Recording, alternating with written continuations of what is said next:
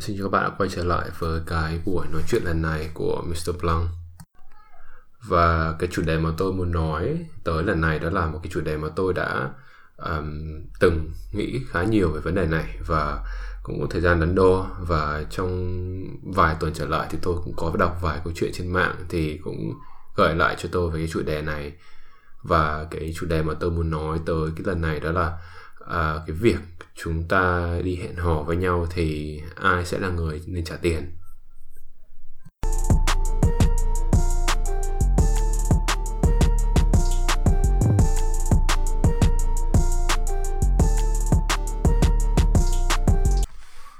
Nếu mà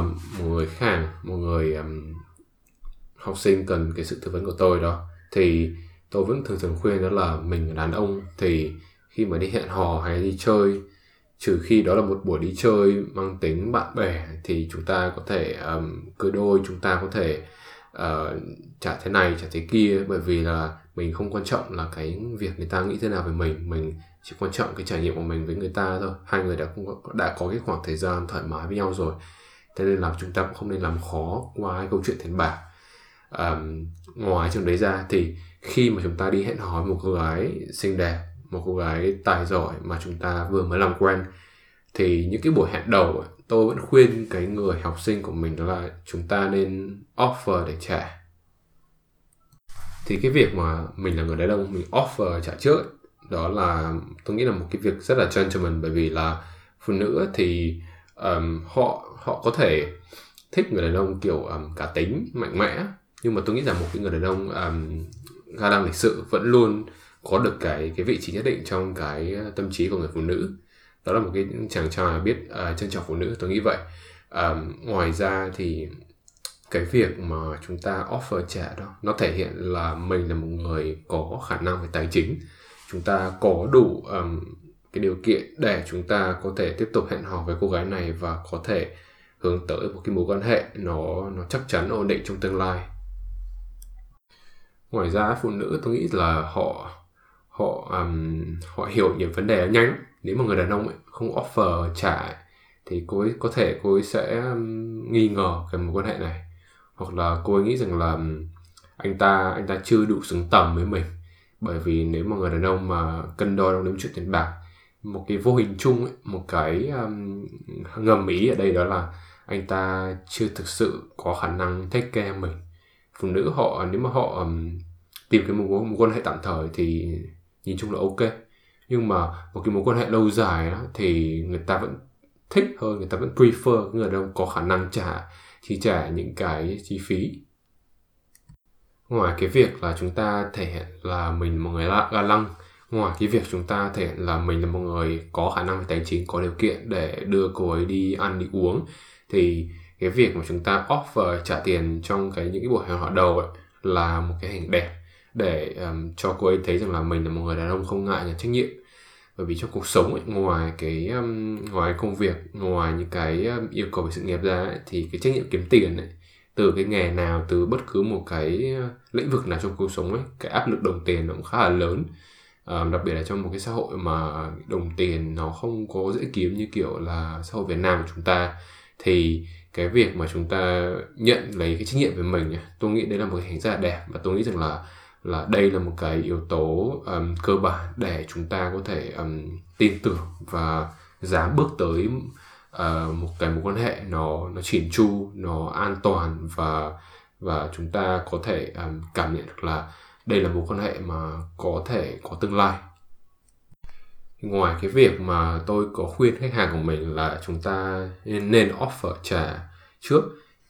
trong những cái buổi hẹn hò đầu đó, thì cái dụng ý bên cạnh đó là nếu mà chúng ta đã xác nhận trả trước cho mối quan hệ, cho một cái buổi hẹn hò này rồi thì chúng ta có nên trả tất không? Hay là chúng ta chỉ trả phần hơn thôi? Thì tôi nghĩ là đây là câu hỏi mà cũng nhiều người hỏi tôi. Trong cái tình huống mà chúng ta thực sự là thích cái cô gái này, chúng ta rất là yêu mến cái vẻ ngoài cô ta, nhưng quan trọng hơn là chúng ta rất là yêu thích cái tính cách của cô ấy, và chúng ta đi chơi cô ấy rất là vui, và chúng ta đi cái buổi hẹn hò mà chúng ta quên là mấy giờ, hay là chúng ta quên là phải đi đâu, hay chúng ta quên là mình đang nói những cái gì thì cái buổi hẹn hò đấy rất là tuyệt vời. Và trong những cái buổi hẹn hò nó tuyệt vời như vậy, khiến chúng ta cảm thấy hưng phấn, cảm thấy sôi nổi, cảm thấy rất là bị cuốn hút bởi cái sự hài hước, cái sự thông minh, cái sự lém lỉnh và cái sự nhanh trí của cô ấy, thì tôi nếu đó là tôi thì tôi sẽ offer trả nguyên toàn bộ cái buổi hẹn hò này, bởi vì tôi nghĩ là nó rất là đáng. Với một người đàn ông trưởng thành, một người đàn ông bận rộn, một người đàn ông có nhiều những cái thứ khác nhau đang xảy ra trong cuộc sống của anh ta ấy, thì việc mà chúng ta cần phải sắp xếp buổi hẹn hò đã là một cái sự khó khăn rồi. Chúng ta đầu tư cái thời gian để mong sao được cái thành quả nó hợp lý, thì nếu một cái buổi hẹn hò nó mang lại cho mình một cái kết quả đẹp, một cái lợi ích, một cái cảm giác nó mới mẻ, thì tôi nghĩ rằng là cái buổi hẹn hò ấy nó xứng đáng được chúng ta dành nhiều thời gian hơn, và chúng ta không ngại ngần là chi trả cho cái buổi hẹn hò này. Tôi nghĩ rằng là nếu mà buổi hẹn hò nó đã thực sự thú vị rồi thì cái thời gian đi với cô ấy rất là đáng. Tôi nghĩ vậy. Nếu mà chúng ta đã chấp nhận bỏ cái thời gian của mình ra, bỏ những cái buổi hẹn hò khác với bạn bè để mình đi với cô gái này, thì nó phải đáng một chút. Mà nếu mà thực sự mà đi với cô ấy mà cảm thấy nó còn đáng hơn vậy đó, thì tôi nghĩ rằng là chúng ta hoàn toàn có thể thoải mái và take care cái chuyện tiền bạc thôi. Tiền bạc nó chỉ là công cụ thôi, chúng ta nên nghĩ đơn giản như vậy. Và nếu công cụ đấy nó cho mình một cái trải nghiệm nó tuyệt vời như mình mong muốn hoặc hơn vậy ấy, thì tôi nghĩ là cái tiền bạc nó rất là đáng. Ngoài ra có một yếu tố nữa mà tôi muốn đề cập, đó là ngoài cái việc mà chúng ta offer trả hết cho buổi hẹn hò nếu mà chúng ta cảm thấy buổi hẹn hò nó thú vị, ngoài cái việc chúng ta cảm thấy nó rất là đáng giá, đáng thời gian, đáng công sức của mình ra ấy, thì nếu mà trong trường hợp mà hai người không có nhiều thời gian cho nhau trong tương lai, hoặc là đây là một trong những buổi hẹn hò cuối cùng mà chúng ta sẽ phải gặp nhau ấy, thì tôi nghĩ rằng là chúng ta nên nhận lấy cái trách nhiệm và trả hết cái buổi hẹn hò này, để gạt bỏ đi những cái trách nhiệm về tài chính, gạt bỏ đi những cái vấn đề lăn tăn bên cạnh, và chúng ta tập trung hoàn toàn tâm trí của mình vào buổi hẹn hò thôi. Bởi vì là nếu bạn cứ thử tưởng tượng, nếu mà hai người sẽ phải xa nhau và không có thể gặp nhau ấy, mà chúng ta lại kiểu trong cái lúc đi hẹn hò chúng ta lại đề cập vấn đề tiền bạc, thì tôi nghĩ rằng là cái buổi hẹn hò nó hơi thực tế và nó không có một chút lãng mạn gì đó lắm. Trong khi đó tình cảm về mặt căn bản thì chúng ta cần cái sự lãng mạn, cần cái sự ngọt ngào, cần cái sự thú vị từ buổi hẹn hò. Thì chúng ta nên giảm bớt đi những cái vấn đề nó thực tế để chúng ta có thể thực sự là enjoy buổi hẹn hò hơn, và chúng ta cảm thấy là nó mang lại cho mình nhiều những cái cảm xúc nó mãnh liệt hơn. Và đấy là những cái yếu tố mà tôi có đưa ra để bổ trợ cho cái việc là chúng ta nên offer trả tất cho cái buổi hẹn hò này. Ngoài ra ấy, có những cái trường hợp ấy mà tôi cảm thấy là không có mang lại hiệu quả, cái buổi hẹn hò nó không được thú vị, nó nhạt nhẽo, nó chán, và cô ấy chỉ tập trung dùng điện thoại, hay là cô ấy chỉ tập trung nói những cái mà cô ấy muốn mà cô ấy không thực sự quan tâm đến cuộc nói chuyện, hay là cô ta cảm thấy rằng là mình không đủ hấp dẫn, hoặc là người ta tự ti, thì những cái cảm giác nó hơi chán nản, nó hơi tiêu cực, thì nó khiến cho mình cảm thấy cũng chán nản, và chúng ta cảm thấy rằng là chúng ta đang rất là phí phạm cái thời gian của mình. Trong khi đó thời gian đi với cô ấy đáng lẽ ra được dùng để làm việc khác, nó chất lượng hơn, nó giá trị hơn. Thì trong những trường hợp như thế này, nếu mà tôi thực sự cảm thấy khó chịu hoặc là chán ấy, thì tôi sẽ yêu cầu cô ấy trả một nửa, để cho cô ấy biết rằng là tôi không thực sự thoải mái cho cái buổi hẹn hò này, và tôi cảm thấy rằng là cô ấy cần phải đóng góp thêm để cái buổi hẹn hò này nó thú vị hơn. Thì khi người ta đóng góp qua cái việc tài chính ấy, thì người ta phải hiểu rằng là người ta chưa có nhiều những cái giá trị mang lại ngoài tiền bạc ra. Vậy nên là nếu mà cô ấy thông minh ấy, cô ấy sẽ hiểu rằng là mình cần phải thể hiện bản thân mình hơn, mình cần phải có được cái sự thú vị riêng, có nội dung riêng, chứ vẻ ngoài nó chỉ một phần thôi. Và nếu mà cô ấy không chịu đóng góp thêm những cái thứ khác ngoài về tiền bạc ra ấy,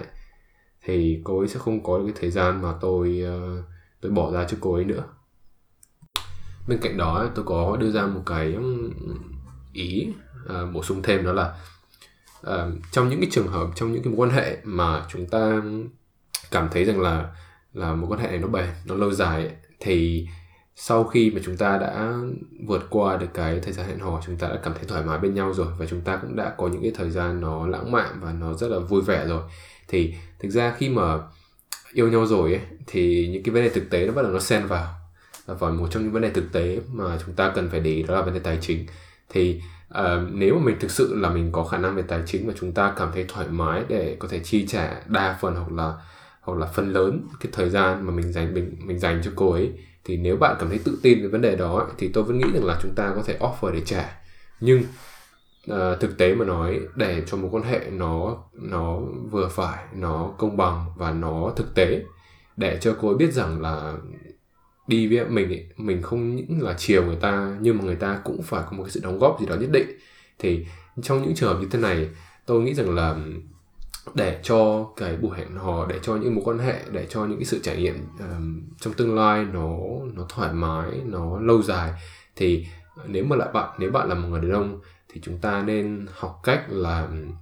offer trả phần nhiều hơn. Ví dụ như kiểu là nếu mà tôi ở nước ngoài, tôi đi ăn với bạn gái, và một cái bữa ăn nó nếu mà nó tầm giá chung thì rơi tầm 50 bảng, hoặc là những cái bữa ăn mà giá tầm cao tầm 100 đến 200 bảng, thì tôi nghĩ rằng là chúng ta nên offer trả 2/3 cái số tiền đó. Tức là nếu bữa ăn của nó 50 bảng, thì nếu mà là tôi sẽ offer trả tầm 30 bảng hoặc 35 bảng hoặc là hơn vậy, nếu mà tôi cảm thấy thoải mái với số tiền đó. Trong khi đó nếu mà bữa ăn nó rơi tầm 200 thì tôi sẽ offer trả tầm 100 đến 150 nếu mà tôi có đủ cái tài chính lúc đó, và người bạn gái mình có thể trả phần còn lại, để cho cô ấy biết rằng là đi với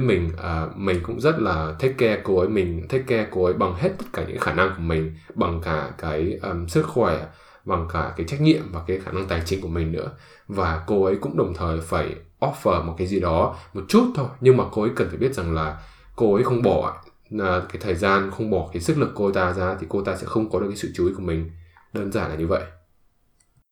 Và để kết thúc cái buổi nói chuyện này, tôi nghĩ rằng là chúng ta có thể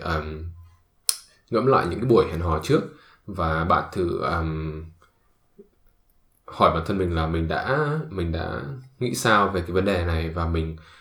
đã có những cái ứng xử nó đẹp chưa, hoặc là chúng ta có nên thử cái việc là chúng ta nên trả tất nếu mà mình thực sự có